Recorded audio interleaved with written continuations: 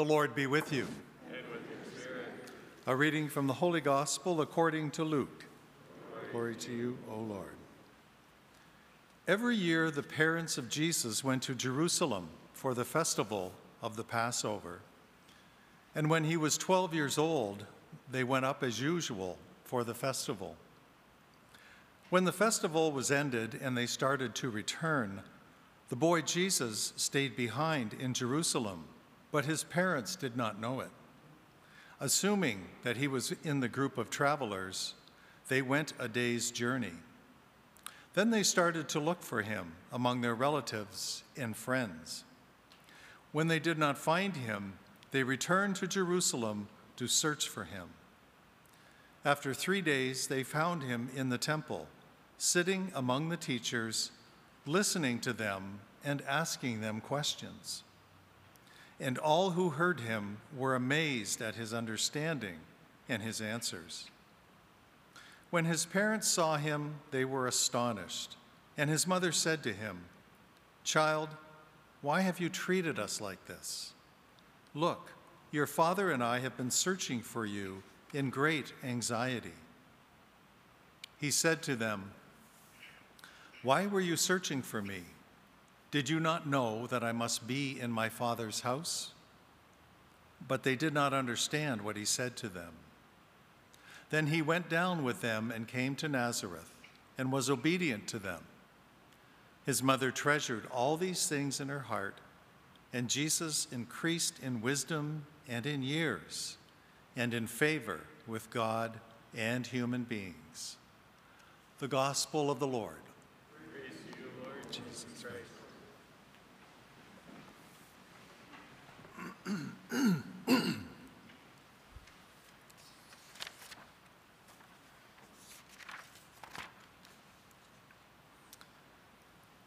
Colette DeVito is a young woman who will not let any obstacle get in her way.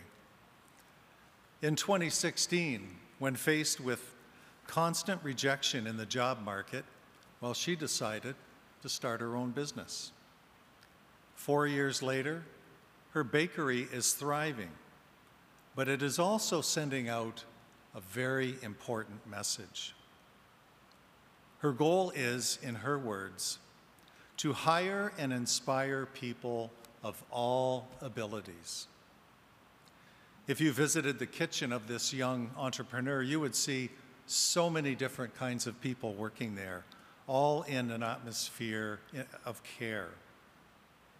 From veterans with anxiety to homeless people who feel lost, who have no place to go, you will find them there. And Colette is giving each and every one of them a chance to do a job that they enjoy. It is easy to see that she loves what she does, but it goes way beyond the baked goods. She has taken her passion for baking and turned it into a push for acceptance and equality. You see, Colette DeVito has Down syndrome, so she knows what it's like to be rejected. She can relate to her employees on a level that most of us could never do. And that's because of her own experiences of non-acceptance and of judgments from other people. And she says, "Do not focus on your disability, but rather focus on your abilities. Always, always be who you are." This ordinary young lady has taken a very ordinary workday experience and made it something special, and made it something that changes lives. This inspiring story, it made me think of the Holy Family and how they lived their lives. For 30 years, take Jesus for instance.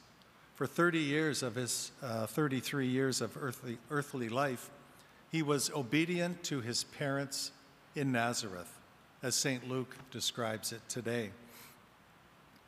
In other words, he lived the most normal, average, everyday life, just like everybody else.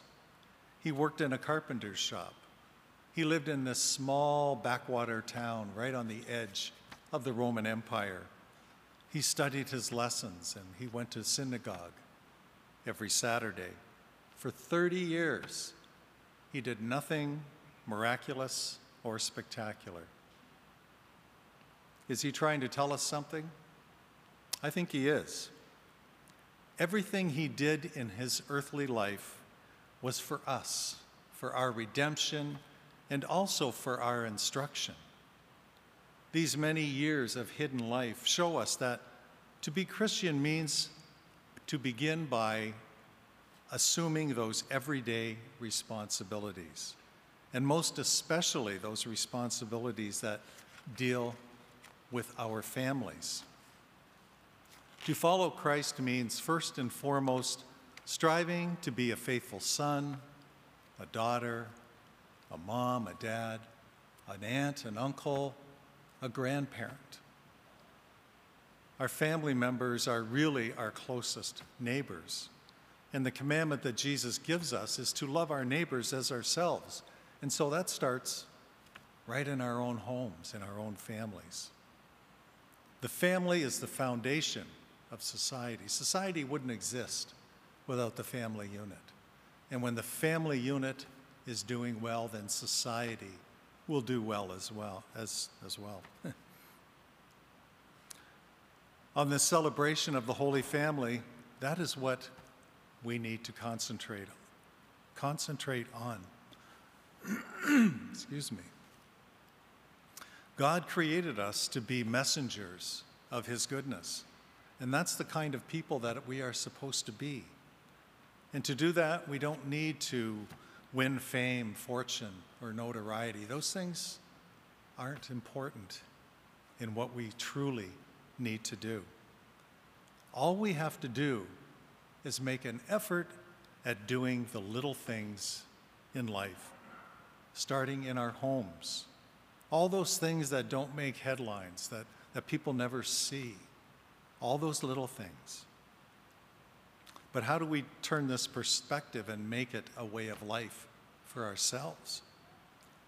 After all, we're constantly telling ourselves, society is constantly telling us that it's important how we look, or how much money we make, how popular we are, or how many likes we get on Facebook. And so how do we counteract this false measure of success that's all around us? Well, we can start by spending some time in prayer each day. We need to feed our minds and our hearts with God's word, and we need to listen to his voice speaking to us. Daily God time is kind of like spiritual vitamin C, and C is for Christ. Our psalm puts it beautifully when it says, "Blessed are those who live in your house. Blessed are those whose strength is in you." Spending his time with God is how we live in his house. Prayer will give us the perspective that we need. It will open our eyes and our hearts to what is truly important. It will help us to love each other by putting each other first. Excuse me.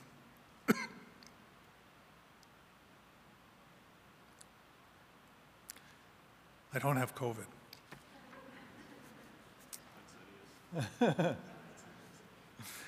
In this way, all of those little things that we do for each other, they become the big things. They become the things that will change lives. And it will be the true way to be faithful every single day by doing those little things.